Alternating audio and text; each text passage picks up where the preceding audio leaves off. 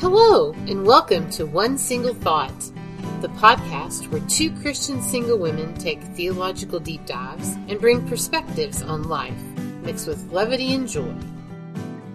Happy Valentine's Day, Heather. Well, happy Valentine's Day, Rose. Do you celebrate Valentine's Day? No, I don't. Yeah, me either, really. I But like the chocolate. I love you. I love friends. I love my friends. It's friends. I love you. We could eat chocolate in each other's honor, right? I think that's a good thing. We should have had chocolate here for today's episode. But so today being the day of love, we have a lot of love on today's episode. But I want to start by showcasing feedback that we got from one of our listeners, and we love our listeners. Yes. And we received a message from Chloe, who lives in the United Kingdom. And this is what she said. I have just finished episode 1 of One Single Thought. I knew within 20 minutes that I want to keep listening. I'm 32 and tired of single seminars about preparing for marriage. I don't think you mentioned it once. I don't have any examples of older single women that have remained in my life. You both sound wonderful, genuine, and joyful, even though life has brought surprises. I will keep listening with open ears. Please continue and be encouraged. This is what single women need for sure. That's awesome. Isn't that awesome? We love you, Chloe, because we know you're listening. But thanks for sending in that feedback. We love that. And anytime you all want to send in feedback, topic suggestions, or whatever, you can do what Chloe did, which is go to Ask Me Anything on my site, rosebooth.net, and leave your comments, topic suggestions right there. Maybe one day, and I'm saying one day because I don't know when it'll happen, but maybe one day I'll make a website for our podcast. Yes. Which I probably should. Because probably by the time you're listening to this episode, we will have hit 5,000 downloads, which is our first big milestone. So yes, we could... I'll add that to my lengthy to-do list. That's right. Heather and I have this bad habit, I guess, of adding things to our list of growing things to do, like we don't have anything to do. But... in the meantime, you can always leave your comments and suggestions for topics on my website at rosebooth.net. So speaking of love, Heather, today we are interviewing a lady that we both love dearly, Jaylynn Cook.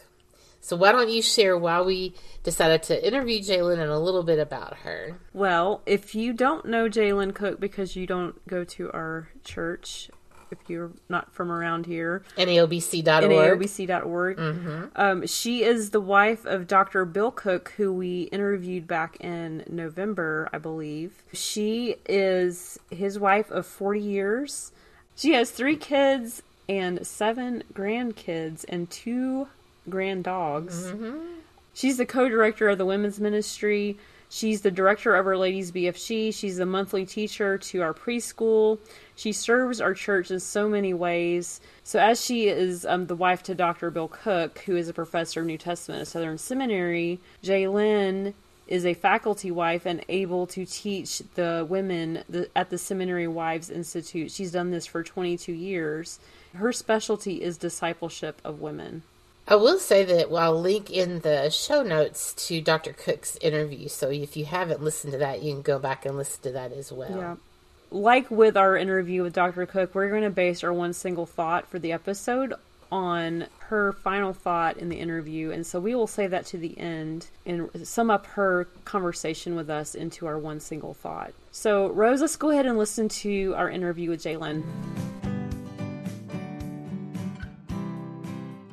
All right. Well, thanks so much, Jaylynn, for joining us today. We interviewed Dr. Cook a couple of months ago, and now we get to have you on our episode, so we're real excited about that. Oh, I'm excited to join you guys. So I know that you're a pastor's wife and you wear a lot of hats to support Dr. Cook, but I know that your real passion is for women in discipleship. So can you share just maybe a short summary, because it could go on for days. That's right. It's my favorite subject. Yeah, how you actually minister to women at Ninth and O.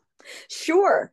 Yes. So part of the way that I minister, and probably one of my main ministries has in discipleship of women, has been through our Ladies BFG that 3 of us get to do together, just being a part of their lives. And for some of them, it has been over a decade of investing of not just investing them theologically, not just investing in them in helping to develop spiritual disciplines, but just helping them to walk out the practicalities of what does life look like as a believer in the world. The other way that I minister to women at Ninth and O is Rose, you and I and Beth Blackwell are co-directors of our women's ministry. And so now we have the opportunity to especially work towards discipleship of the women in the church as a whole. And that especially takes place through our discipleship groups on Wednesday night, where we are being intentional in bringing together many different generations, women from all different backgrounds, all that comes together to build relationships, but at the same time, to invest in them together doctrinally, to invest in them together through practical application, through really good theologically sound books that are specifically for women during our spring semester, and then in the same studies that the men are doing in their small groups on Wednesday nights in the fall. So those are the two main ways. I will say, as I thought about this question, that I meet with different women in our church almost every week, and sometimes multiple times a week. I will meet with women for coffee. I will go to lunch with women. I will sit in their homes. Women who either have wanted to get to know me or I've wanted to get to know, or might perhaps need some counsel to deal with different areas in their lives. And so in that way, I'm continually investing in the lives of the women of Ninth and O. And it's such a joy and a privilege, such a privilege. The Lord has just blessed our church with some of the most wonderful women I could imagine.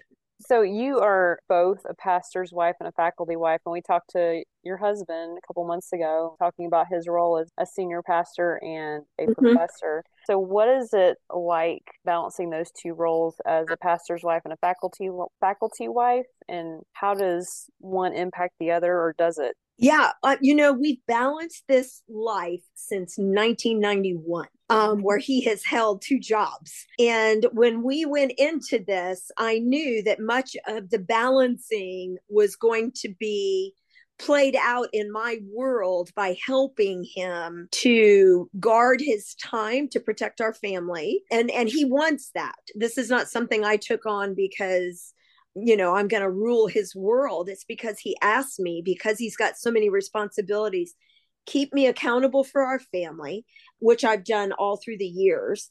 And then I've always stayed involved in both worlds, more so in the church world. Not that the student wives and the faculty wives and all are not a part of my spiritual family, because we're all believers. But the church family, I would hope they would all invest as faculty wives in their churches, which is God's creation. And then I invest the majority of my time into our church at Ninth and O, because this is where God has placed us. And this is my local church family that I can invest in. As far as impacting, I think the area that is impacted the most and the direction in which it goes is, I think, I teach in the Seminary Wives Institute at Southern, and I've been in that ministry for 22 years. For the last 20 years, I've taught a course on discipling women.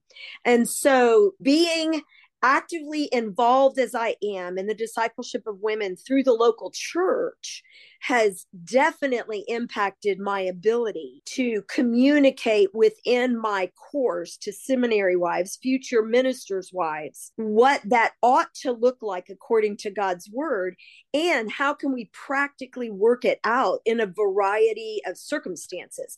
Because I've done this since 1991. Actually, I started discipling women myself when I was in college. And then when we entered into our first pastorate, which would, oh my goodness, that would go all the way back probably 35 years. So that really helps me. I think first, the church ministry grounds me so that I'm not living in an ivory tower. And then it helps me help those women that are future ministers' wives understand that the seminary community is a wonderful place to be. Take advantage of it, grow in it, take those classes in Seminary Wives Institute, but this is not the real world. The real world for me is every day when I walk through the doors, every week when I walk through the doors of our church, every text message I respond to, every phone call I answer, every face that I sit across from drinking coffee. Actually, I drink Coke Zero. They may be drinking coffee. All of that, that's the real world. And it's such a joy to be able to be not only in ministry to the women of our church, but in ministry to our seminary wives, where I can help them understand what real ministry looks like in a real world. So how, Jaylynn, have you supported Dr. Cook as his wife, as a pastor's wife, faculty wife, various ways? You mentioned some of them. How do you support him, and how has that changed over the years? You know, it has evolved. When we began this life, we had 3 children. Actually, we began with 2 children, and then we added Paul into the mix. And so now they're all grown, and I have 7 grandchildren. And so it has definitely evolved. We've got an empty nest, and it looks a lot different. The other aspect of what it looks differently as is that my husband has a degenerative retinal disease. And so over the last 2 years, my priorities have had to drastically change because he doesn't drive anymore. I am his eyes in many, many ways.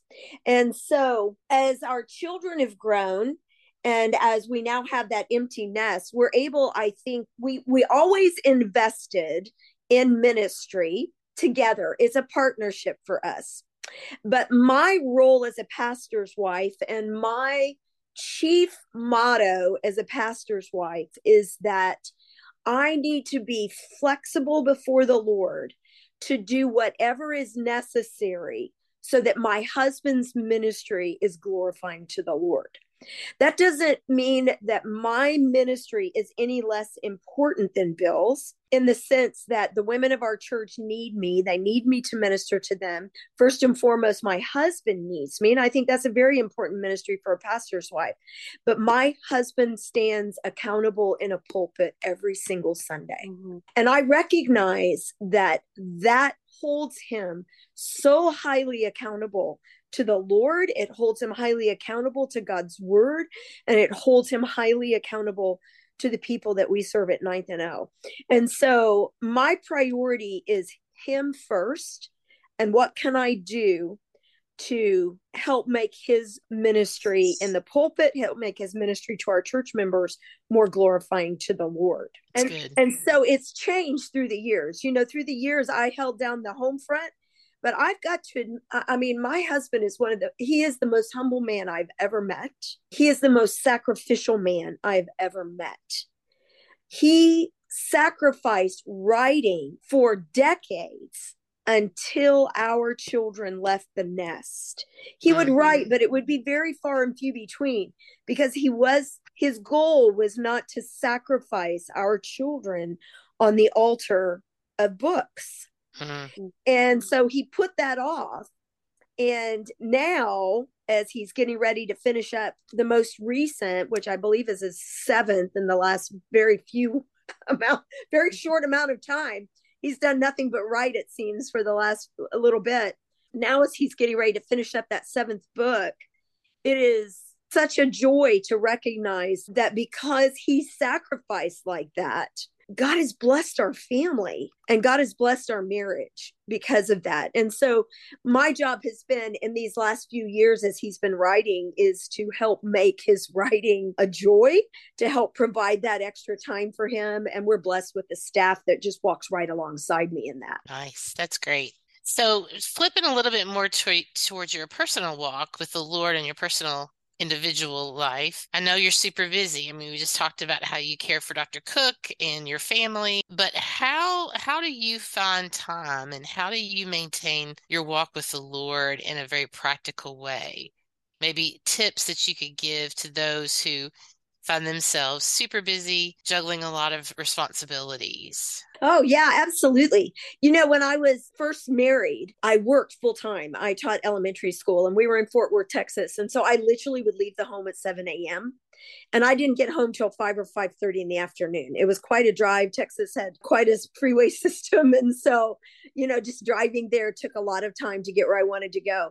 And so early on, I kept thinking, well, when life slows down, I'll do more. And I kept waiting for life to slow down. And, I'm 62 years old and life has not slowed down. It just hasn't. And so as time has gone on, there have been so many things that have helped me to remain in God's word.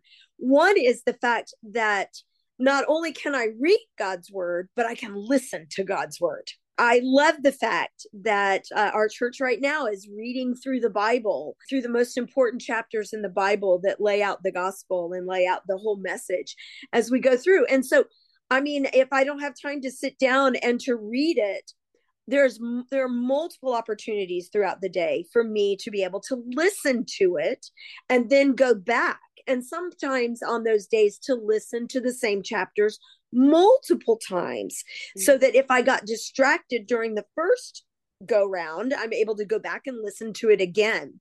So I think there are so many ways nowadays through technology that we can actually grow in ways that years ago we didn't have available to us. Though I must admit, when we first married, we owned an entire set of cassettes of the Bible on tape. Do y'all remember that? Yes. I do. Yes. Yeah, but then you had to carry with you a little cassette player that ran on batteries. So it was just so much harder to do. And you couldn't just put in the chapter or the book. Now I can pull up on Google and say, hey, Google, I need Job chapter 38. And up it comes. And I'm able to listen as I go. So that's one way that I do it. Another thing is just the accountability I have had of being in discipleship groups has been incredibly important to my spiritual growth, because the accountability of reading, of studying, of being able to practically apply for the purpose of being able to share with other women in my group has been tremendously helpful in my spiritual growth. And honestly, I think women need to look for opportunities that they can be involved in some form of small group discipleship. It's just incredibly important. Listening to podcasts. I've been listening to you girls. Man, I'm ready to go watch You Can't Take It With You. I listen to your podcast. And so all of those things, women today, we don't have an excuse not to grow unless we are so distracted by social media, unless we are so distracted by all the other things that we can do with the technology that we have, that we just become spiritually lazy. We've got the time with the technology that's available to us, but are we too spiritually lazy to actually use that time for spiritual growth? I like what you said about being willing to go back and listen to it multiple times, even if you got distracted the first time, because I tend to get kind of fatalistic. Like if I can't absorb it and have this meaningful quiet time for an hour, then I just give up. And I think it's a good reminder that you don't have to absorb everything right away. If you do get distracted, or if something comes up and you have to get pulled away, then you can go back to it and listen later on, especially if you've got an audio Bible. It's a good tip. Mm-hmm. So, Jaylynn, you're a leader as a pastor's wife. You're a figurehead of sorts, but you're also a leader in the women's ministry, and you're also a leader in our BFG, or for those who don't know what that means, that's our women's Bible study group. So you are the director of our class. So you wear many hats at Ninth and O. How do you seek support? You are responsible for so many people and encouraging them and leading them. But when you're struggling, or if you need guidance or advice, how do you seek out support for that? Oh, wow. The older I've gotten, the more transparent I've become. Because I know I need other people. I started off when I was young, it was kind of like, I've got to keep up this brave face. And I didn't let as many people in, and I should have. And so I learned from that. But you can't, as a pastor's wife, I can't let everybody into my world, especially into the more personal areas of struggle, mainly for the protection of my husband, for the protection of my family, if there were areas like that. But I have always had friends in the ministry that God has given me. And the older I've gotten, the more I have recognized how important it is that I have sisters in Christ, some that are much closer than others. And you two are two of them. Rose and Heather, you've walked through some really difficult times. Renee, our executive pastor's wife, is another one that walks with me through issues that I can't tell anybody else. If there were issues that we're praying for, even for church members that are just breaking our heart, Renee and I can pray with one another in a way I can't pray with anyone else, because there are so many things we have to keep confidential. But just the example of the 11 months we walked through my mom passing away on hospice when she got COVID and died last year. I couldn't have walked that road without you girls. I couldn't. I mean, I can't tell you how many times I would call Rose crying from Florida, and I was like, this is hard, or I stood in the middle of our BFG and I just weep because I had just gotten back and the week was so hard on me. And so I am the first to say we cannot walk this road alone. We aren't meant to walk it alone. That's why God has given us the body of Christ. That doesn't mean we spill our guts to everybody out there, but it does mean that when we're in a small group, generally what happens is the Lord then allows, it's kind of like as Jesus called the 12 disciples, he then called 3 out of those 12 who became his closest compatriots. He was discipling them, but they became his closest friends, his inner circle, so to speak. I've got an inner circle and you two are part of it. And so everybody needs an inner circle. Well, it's an honor to be a part of that group. sure. Yeah. And you mentioned our BFG or Bible Fellowship group for those who are not at Ninth and O, but our ladies class is very unique. It's a very unique type of small group, in a way unique from the other groups we have at Ninth and O. Can you talk a little bit about that class and how it started? Oh, absolutely. We had not had just a class reserved for just women. There was a trajectory that it was there when Bill and I arrived, and we were going to let that play out in a way that would help us learn the needs of the church, help us see what the needs of the church were, and then begin to step in and throw out ideas as were needed.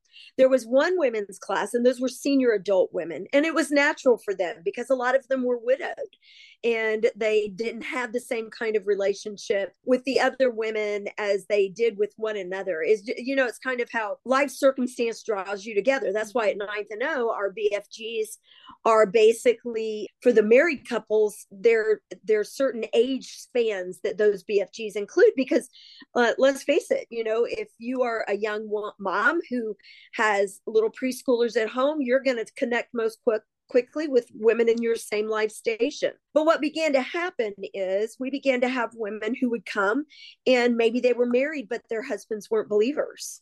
And so they would go into a married couples class, but it was difficult when we would have fellowships together. It was difficult as they would watch the women interact with their husbands. Not that they were bitter, but there was a loneliness that we could not feel for them in a married couples class. We also had a couple of women who experienced divorce.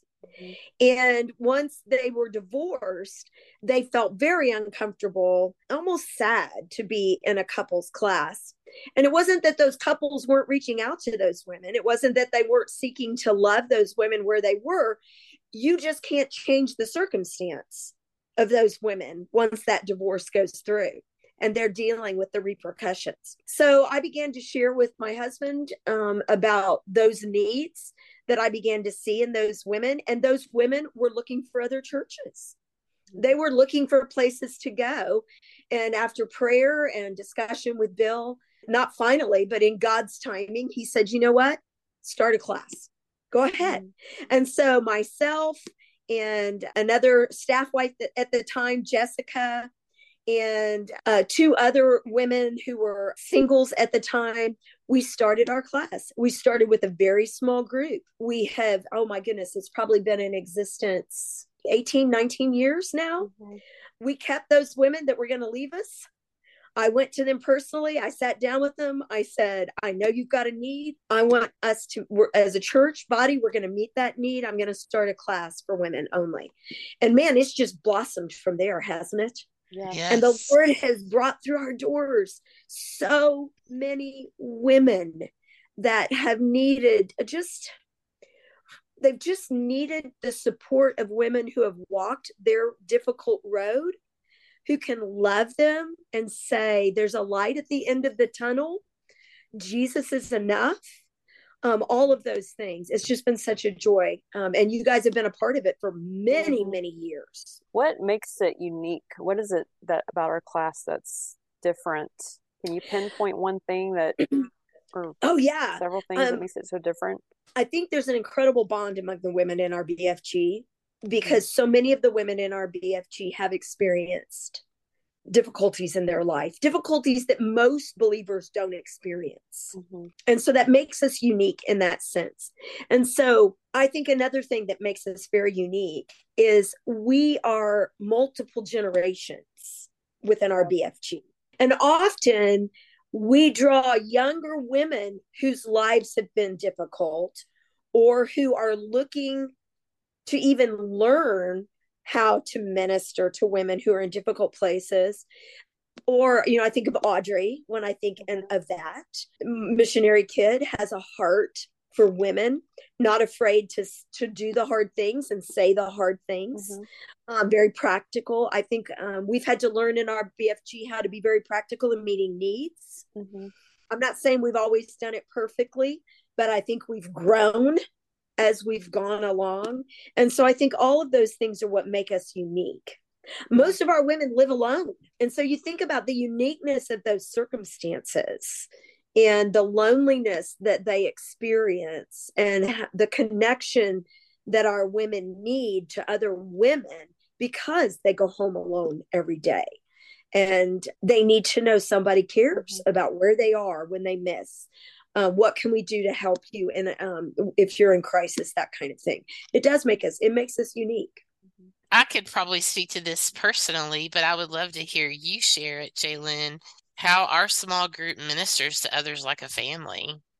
I've been a beneficiary of that, but I think I would love to hear you speak to it as well. I think one way that we minister as a family is that we truly are sisters in Christ.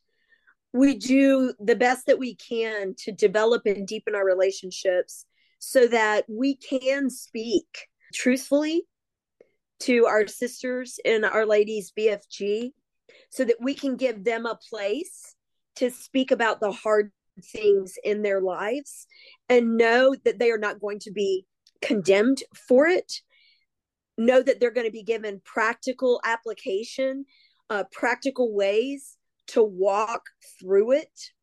God's word is very important to us. I love it that we're going through John. I can remember, you girls can you remember years ago how you would never get a comment from any question you all would ask when you would teach. But now, I mean, they're all responding.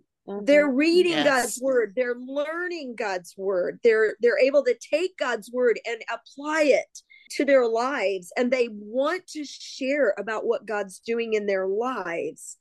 And I think uniquely in our BFG, and that's not to say, as a pastor's wife, I know that there's heartache and pain in families where there are husbands and wives dealing with children and all of those things. But I think being able to walk through difficult circumstances with people who don't have anybody else to walk through it with them has been a unique experience for us. And the experiences in our BFG span the gambit of suffering. Mm-hmm. And we have had to enter into one another's lives and take responsibility for one another in ways that I don't think either one of us, any of the three of us, could ever have imagined as we've stepped in. I know I've had to grow in ministry in order to walk alongside these women. I'm grateful that I have the two of you to walk alongside them with me. And God has added to our number women with different life experience who are really good at what they do and what they know and what they are able to give counsel on. There's almost, I'd say at least once a week, we're all crying because somebody's hurting, you know, because somebody's struggling. And we weep. I mean, we truly take, you know, we weep with those who weep, and we are joyful with those who are joyful. You know, we rejoice with one another, we weep with one another. I think the greatest joy of being able to serve the women in our BFG is just to do life with them. And they all do life with one another. Our care group leaders are tremendous. I never have to worry about where somebody's at, because those care group leaders know where they're at, and they're keeping up with them, and they're encouraging them through written notes, or they're encouraging them through text messages or phone calls, all of those things. It takes a huge team in our BFG to keep us going, don't you think? Yeah. Oh, I agree. Well, Yes. one cool thing about our class that I love is, especially lately, it seems like even more that the older women are really starting to gravitate to the younger women and help them along in their situations. And I've seen that happen a lot more than I have in previous years. And that's just a really exciting thing to see. There's a lot of spiritual mothering going on there, and it's exciting. That's right. That it's not just calling on the leaders to do that. It's everybody. Absolutely. And let me just add one thing to that. You know, when Paul wrote the letter to Titus in the book of Titus in the New Testament, he wrote it to instruct Titus in how to disciple the church. And one of the reasons he did that, we see in chapter 2, is for God's glory, and that the church would be a gospel light in a lost and dying world. And I look at our ladies BFG, and I think about the fact that so many of them have so much contact with the lost and dying world, either whether it's through their work, whether it is through their families, their neighborhoods, whatever it might be. And so part of our job in discipleship, as it was Titus's job in the church on the island of Crete, is to help our women and our church, the women in our church, to grow spiritually, because the health of the church goes along with the health of the believers in the church. And so we need to disciple the believers for the glory of God, for the health of the local church, and that we might be a light in a dark and lost world. And I see that as a mission for the women in our BFG. I'm with you, Heather. More and more, I see women who have not stepped forward previously, who are not now stepping forward and saying, you know what, I struggled in that area too in my life. But let me tell you how God has grown me. Let me tell you what the word of God says to us in that circumstance. I know what it is to walk through suffering. Let me help you walk through your suffering. I want to empathize, but I also want to help you grow through it. And so, absolutely. And I think it's really cool too to go along with that, not just even spiritually, but just tangibly, physically. We recently, shared in the loss with Lindsay, our friend Lindsay Cook, and our audience knows her, with her mom, and how our ladies just said, you've got 20 moms now, and I think that's not only spiritual, but just if she needs a mom, a shoulder to cry on, a person to call, she's got moms around her. That's who right. Can fill that void now that she has lost her mom very unexpectedly. So yeah, I think it's really cool to see the growth. And I think just us talking about it today has brought to mind how much we have grown as a class. Absolutely. And how far we've come from. Absolutely. And it shows too what happens when women are able, or any believer is able, to walk with a group of believers over a long period of time. Like we have, Yes. It allows us, we've had so many different experiences together. We've learned so much about God's word together, that there is a bond that cannot happen over a short period of time. It's a bond that has happened because we have stuck with one another. We have walked with one another through dark days, and we've been able to laugh with one another. I was thinking about everybody. I had to miss this last Saturday getting together, but I was jealous I couldn't be there listening to the rest of them talk about it. It makes me, it's kind of like I've never lived near family, and not since we married. And I used to get really jealous of listening to my brother and sister, my mom and dad and their families talking about when they got together, because I wasn't able to be there and I really wanted to be. And so now I'm like that with our BFG. If I have to miss one of our fun get together, one of our fun times of building community together, I'm like, oh man, I wish I'd been there. I feel like I got left out of it. But so I try to be at everything because I want to be a part of it. I want to laugh with them. I want to have those memories and share with them. That's what a family is all about. That's what we are. So obviously with every small group, there's sticky situations that come up. So what kind of advice can you give maybe other women out there who might be leading a small group when things get a little sticky, like somebody gets angry and they leave, or maybe we see someone in a sin, or someone says something unbiblical right in the middle of a small group discussion and we've got to juggle that. What kind of advice can you give to other ladies out there who might be dealing with leading a small group and don't know how to handle those kind of tricky situations? Oh, yes. And they come up all the time, in everybody's church.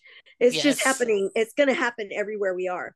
So I think one of the first things is not to be so full of ourselves and so full of pride that we forget who we were before Christ, that we forget that not everyone has had the advantages that we have had to grow in their faith. It's just so good for me sometimes to be reminded that God has just providentially allowed me to grow spiritually through a 40-year marriage to a very godly, theologically minded man who loves me so sacrificially. And not everyone has that advantage. And so I think humility is so necessary to lead. And the three of us know that because we're led by a very humble staff. The staff members that we have are humble, humble men. And so nobody's ever going to know it all. Nobody's ever going to have all the right answers. And as soon as we realize that, then we're ready to minister. Because it's when we think we know it all and we've got all the right answers, that's when it's all going to blow up in our faces. Because we're going to find out we don't. I think a second thing that we have to remember is we've got to develop incredible patience. Not everybody is where everybody else is spiritually. And so there are going to be those women that come into our lives who have not had the opportunity to grow spiritually as we have. Oftentimes, they're going to come in with very little theological understanding. They're going to have very worldly philosophies about how to deal with different areas of life. And that's why we disciple. That's what discipleship is all about. Whenever I am confronted with a comment from someone that I'm thinking, wow, that's just really unbiblical. The first thing that comes to my mind is, where has she come from? And what is our goal of where we want to see her go spiritually? And so that ought to cause us. And sometimes the three of us, we almost do like a rock, paper, scissors as to who's going to get that one. Well, I know there's been times I can remember telling, there's been many times I've said to both of you, all right, it's your turn to get on the phone with them, or it's your turn to meet with them for coffee. There's been times where I texted Rose from the podium asking for help because someone asked a crazy question or someone said something off the wall, and I was like, can you step in here? Yeah, and it happens to everybody because we've just got to remember that a church is like a family, and every family is made up of people at different levels of maturity and different levels of knowledge. And so the sooner we recognize that, the sooner we will be able to release our frustrations and to recognize there was a time in our lives that we had less knowledge. There was a time in our lives that we were less mature, and there are still times we sin. Everybody sins. And so humility goes a long ways. Patience goes a long ways. in dealing with that and recognizing we cannot solve spiritual problems in anyone's life overnight because we can't solve our own spiritual problems overnight. Think about sins in our lives that we have battled with for a very long time and we're still battling them. And so we've got to keep that in mind as we minister to women. We need to think about the fruit of the Spirit. And are we exhibiting the fruit of the Spirit to those women? Love, patience, kindness, gentleness, faithfulness. And listen, faithfulness is really important because are we faithful not only in our walk with the Lord, but are we faithful to walk with those women as long as is necessary? And we see the fruit in their lives as we've walked with some of these women for so long. We see that.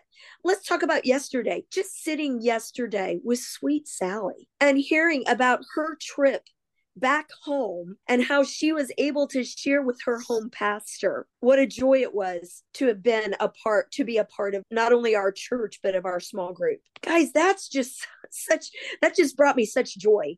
And I think those are God's little mercies. I've heard Michelle say this, Rose. Michelle Castano said this the other day, and it just really impacted me. Sometimes the Lord throws us those little mercies to say, you see, invest.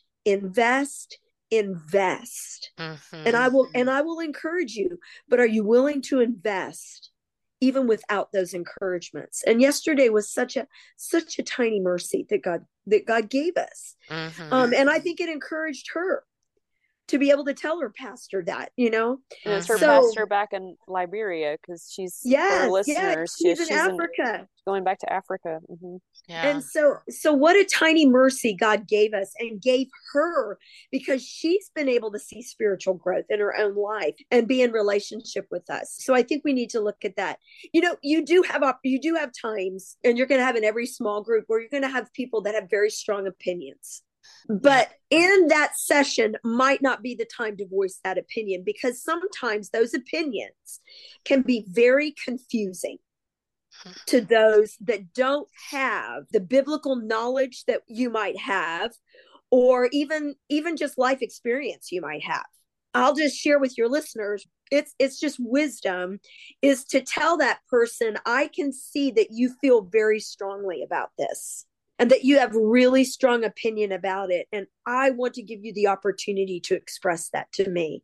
So as soon as we're done, I'm going to sit down with you with my calendar and you and I are going to get together and I want to hear you out. And so what that does is that allows them to feel that they're being heard. It allows you to pray. And by the way, discipleship group leaders ought to be praying before every group that God would just grant them wisdom, that spontaneous wisdom sometimes that we need. But that gives you time to pray before you sit down with them. And I found that when I've done that, sometimes God changed their heart before I ever had to sit down with them. Or he prepared their heart for what I needed to say, even if what I needed to say was hard. Yeah.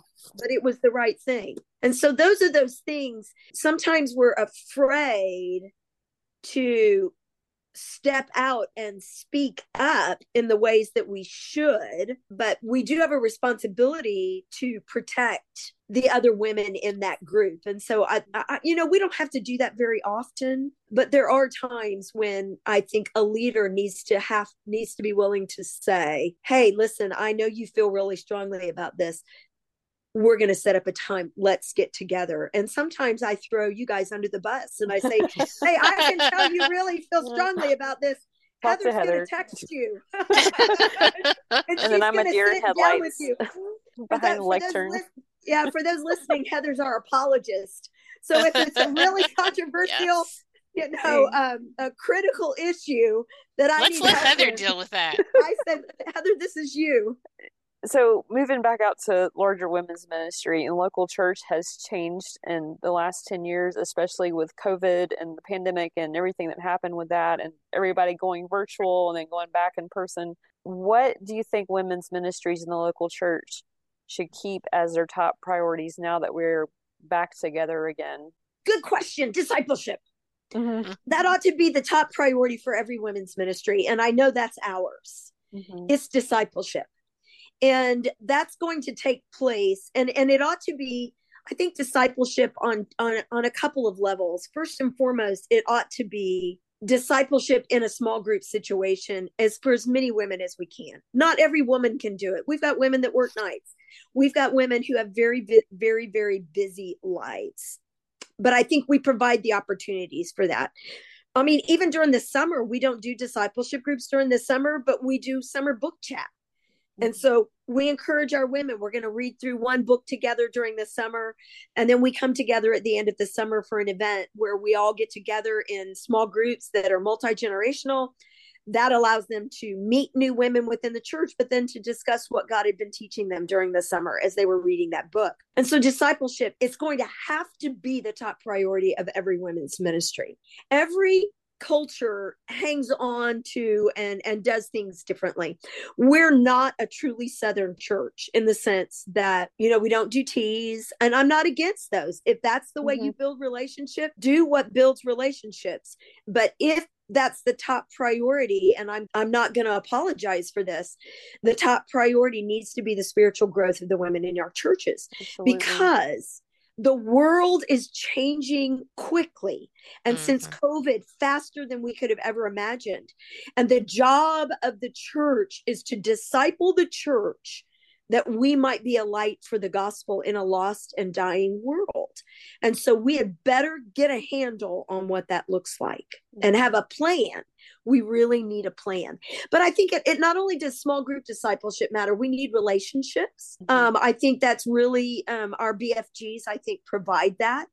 Whether you're married, whether you're single, whether you're in Our Ladies BFG at 9th and O, those BFGs are the first level within our church for building relationships, because you're with people kind of in your like station, like area of life, and you need that encouragement.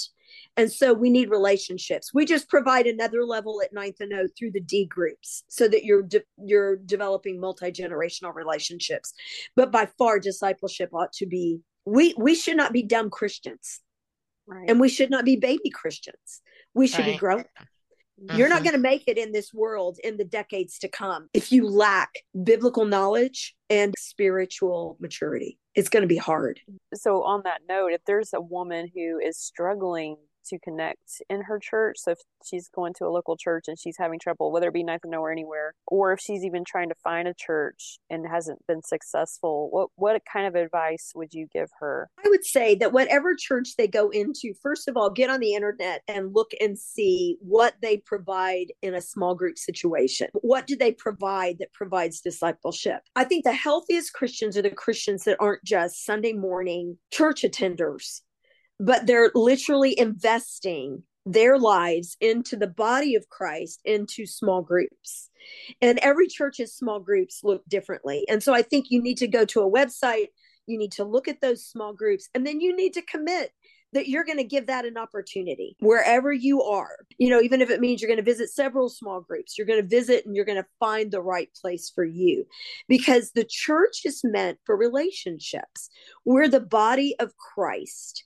I cannot be an effective Mimi to my 7 grandchildren if I don't spend time with them and I don't have a relationship with them and I'm not investing in them. And we cannot be healthy Christians if we're not doing the same thing in the local church. And so we're all discipled. We're discipled every Sunday morning at 9th and O when we sit through the Sunday morning worship service. That's discipleship going on. When we read God's word, Paul disciples me every time I sit down and read through one of his letters in the New Testament. We're being discipled through God's word. We're being discipled through the preaching in our BFGs. We're being discipled right now through the book of John and the teaching and the studying that we're doing in that. So we're always being discipled, but discipleship also involves relationship and accountability. And you're not going to be a healthy Christian apart from relationships and accountability. And I know that people struggle with that accountability aspect, but it's not meant to be judgmental. It's meant to help us be spiritually healthy. So that's what I would tell them to do. They've got to find a church where there are small groups. They've got to find a church where the Bible is being preached. And I would recommend expositionally, book by book, chapter by chapter, verse by verse. on a regular basis. Those are the things they need to look for. Yeah, I would add too that people need to be not be afraid to jump in, because I've heard so many people Exactly. that dismiss a church or dismiss a BFG or a small group because they didn't feel like the other people reached out to them enough, or they feel. Absolutely. So I think it's a two-way street a lot of times, and so many times solid, wonderful churches and good groups of people get bypassed or dismissed because it was an off day and maybe they didn't get greeted. Yes. And Heather, to bounce off of that, I can't tell you how many times my husband I've heard him say to people, so nobody invited you to lunch? Well, how many people did you invite?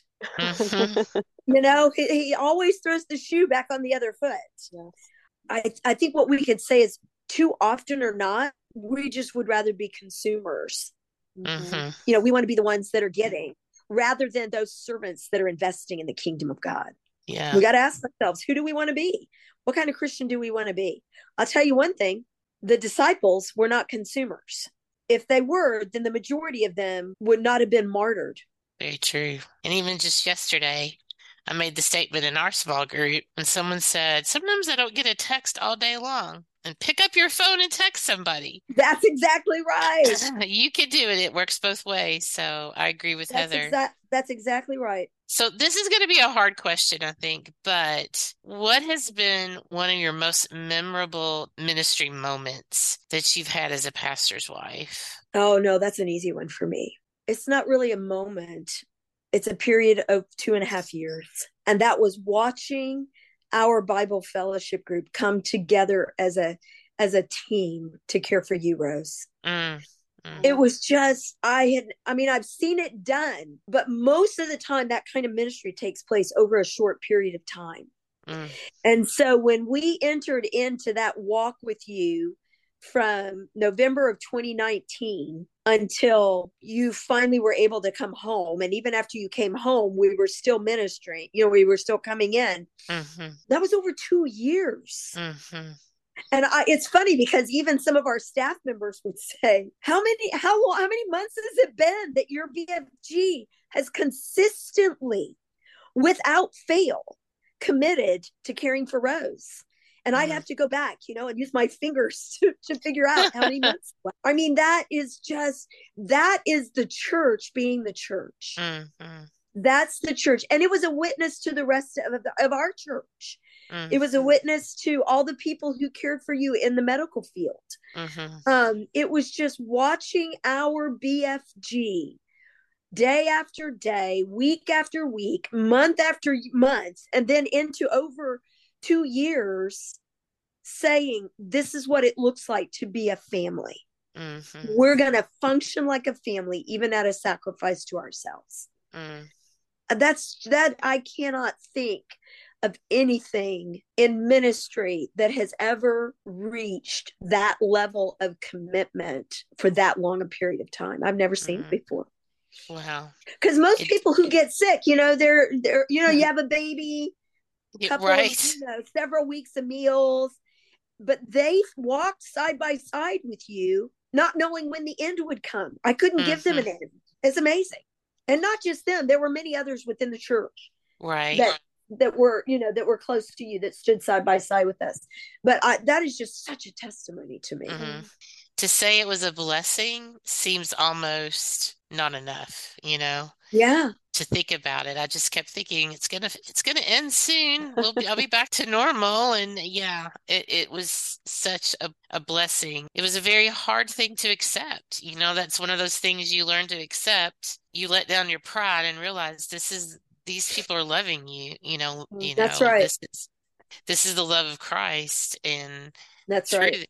So yeah, that's awesome. Yeah. Well, and as one that was part of that group, I mean, that, it did seem like it was never going to end, but at the same time, it was just like, you know what? It was just another day, and it wasn't anything. It wasn't drudgery, I guess, is what I'm looking to say. No, we did it with joy, and it was, we had some good times too, Rose. I think this podcast would never have happened if you had not been laid up. So yes, how the Lord, it was transformational for our BFG. Yeah, it was transformational, because you look at our BFG now, they are different than they were before it all began.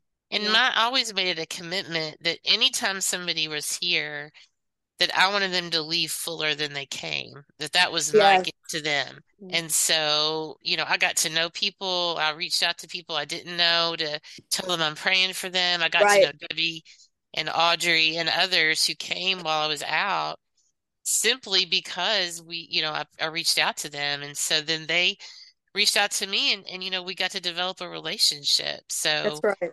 it's definitely a true, true blessing beyond what I could even imagine. Oh, that got me a little misty. I know. It's shared experiences. I mean, that's what the church does. Jaylynn, thank you so much for joining us. And we have a one single thought that we like to give to each episode. So it just kind of like the summary of what we're going to talk about. Right. You had a one final thought, kind of sum up what you had to say today for our listeners. What would you tell them? I would say discipleship requires investment, but it is investment in other people's lives that not only is mandated by scripture, but as you are helping others to grow, you will grow as well. It is well worth it. It comes back 100-fold. That's good. Well, thanks, Jaylynn. Well, I love you both. You are so dear to me, and I cannot imagine doing ministry in life without you too. Thank you. Thank you so much. Thank you. We love you too.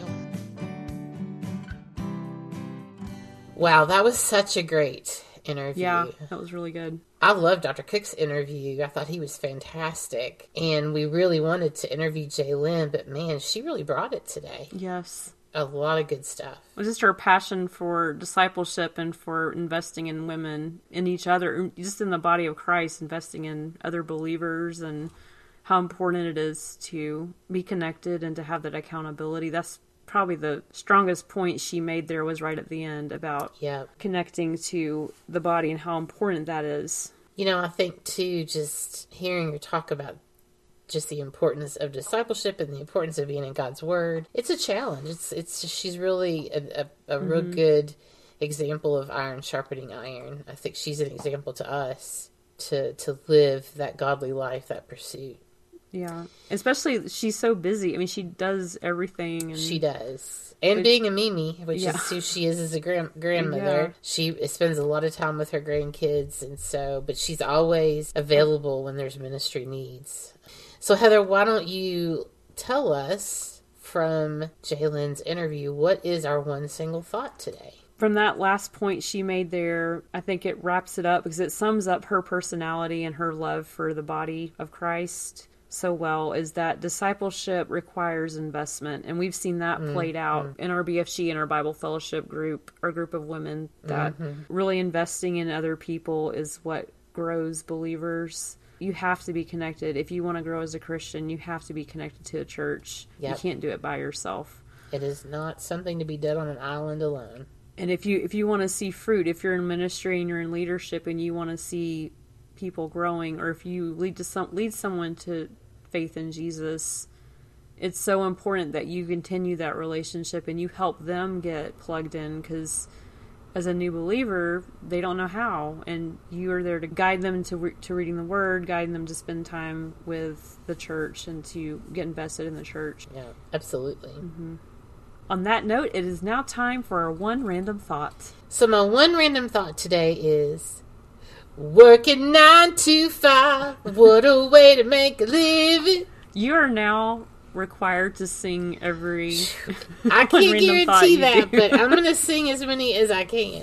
So if we look back in ancient times, in the biblical times, hard work wasn't just for the men in ancient Israelite household. Women were responsible for transforming raw materials into food and clothing, and it's been estimated that every day it took women 2 or more hours just to grind grain to make flour alone. So women worked hard in the ancient Israelite household, and I think we see today women still working hard, whether it's inside the home or outside the home. So that is nothing new. Women were important even in those days. So Heather, what's our Ricky thought for today?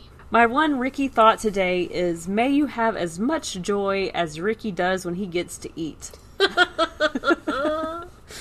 And it does tie into working for your food. True. Because Ricky, when I'm working at home and he's bugging me or whatever, I've got a little food puzzle. It's a little plastic tray with sliders on it, and I put the kibble in there, and he can play with that and get the food out. It takes him some time to do it, and it keeps him occupied, so he has to work for his food. So that's how I'm connecting that to your thought there. He does. That's right. Yes. I usually do it in little scoops for like intervals of like 30 minutes over like 2 hours. I don't want him to gobble it all down at once. So in this plastic puzzle, I put a scoop of food maybe a couple times during the morning.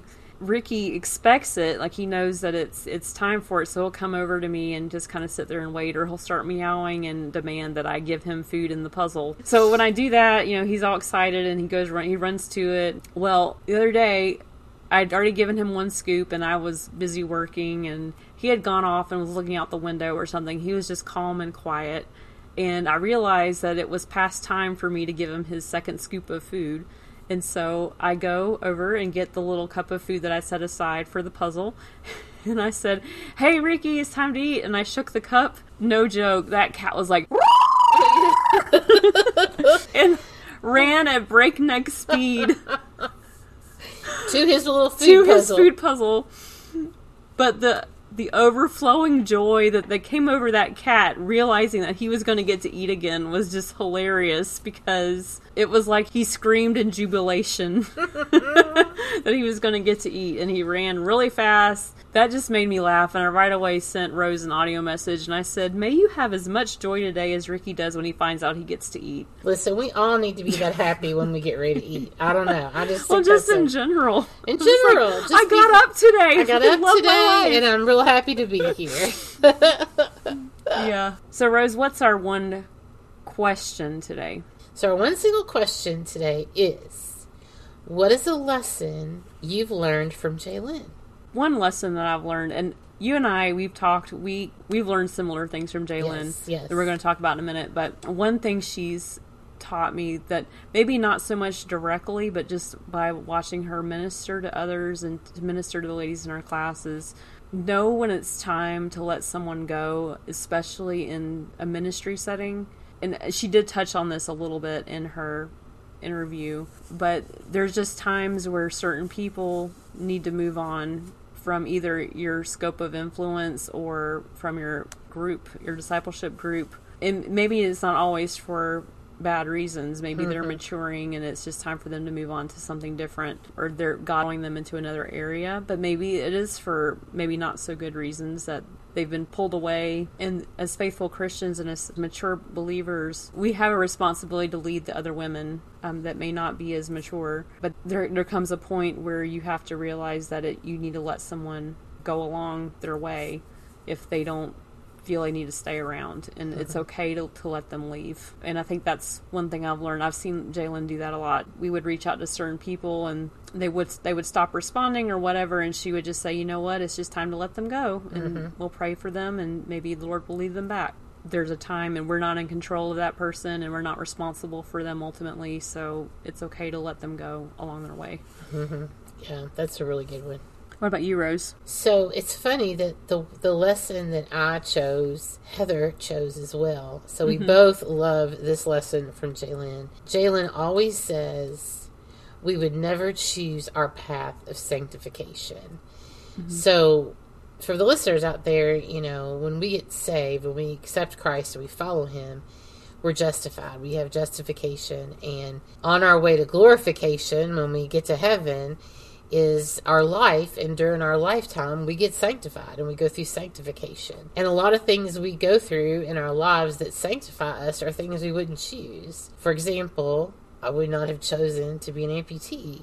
And Jaylynn will say, we would never choose our path of sanctification, but that path is always the best. It's always the way the Lord is going to form us and mold us into who He wants us to be. Yeah, and the first time I heard her say this, when she was talking, I think she was talking to both of us at the same time about singleness. That's true. She was, and I don't remember exactly how she said it, but basically it was like, she said it's okay for you to be sad about being single sometimes, and that's okay. That if that's something you want, if you want to be married and you haven't been blessed with that, then it's okay to grieve over that, but realize, that's the way that God has chosen to sanctify you, and that he can bring you joy through that sanctification eventually, but also making a point not to linger. Don't linger in that sadness. Move on from it and grow through it. And I don't think singleness is we're going back into the singleness topic now, but I don't think singleness is a bad thing. I wouldn't compare it to something like struggling with a health issue, but there can be joy through difficult situations or seasons you don't want to be in your life. You can find joy in those times, and even in really difficult things like a physical illness. There can be joy that comes out of that. And that's one lesson I think about. That was years ago when she first said that to us, and I think about that all the time, and I've even repeated it to people that we don't choose where we are. How God chooses to sanctify us, it's different for everyone, and how you choose to handle it is going to say a lot about you and what's going to happen with your attitude and how you mature. And I've always said that if the Lord ever granted me marriage, if that was his plan for me, that would be the hardest path of sanctification. Because I've lived single for so long that going into a marriage, I'd have to learn how to compromise and be part of a marriage. So, yeah. Great. That was a great episode. It was. It really was. All right. We'll be back in 2 weeks on February 28th. We will be doing another installment of Movies You Missed. We will be watching A Beautiful Day in the Neighborhood. It's the Tom Hanks movie when he plays Mr. Rogers. Yes. I saw that movie. You haven't seen it yet. I haven't seen it yet, so I'm excited. So it's a good one. Yeah. So if you would like to watch that ahead of time, that is why we were giving the teaser. Yes. So I think it's on Prime and Apple TV to rent. And it might be out there in other places. Just do a little internet searching and you can probably locate that. All right. So until next time, don't follow your heart, follow God. We hope you've enjoyed One Single Thought. Our theme music is provided by Lindsay Cook, and we're so happy you joined us. Please be sure to share this episode with a friend, and don't forget to subscribe so you won't miss a single episode. We'd love it if you'd rate and review our podcast so more people can find us and join our tribe of listeners.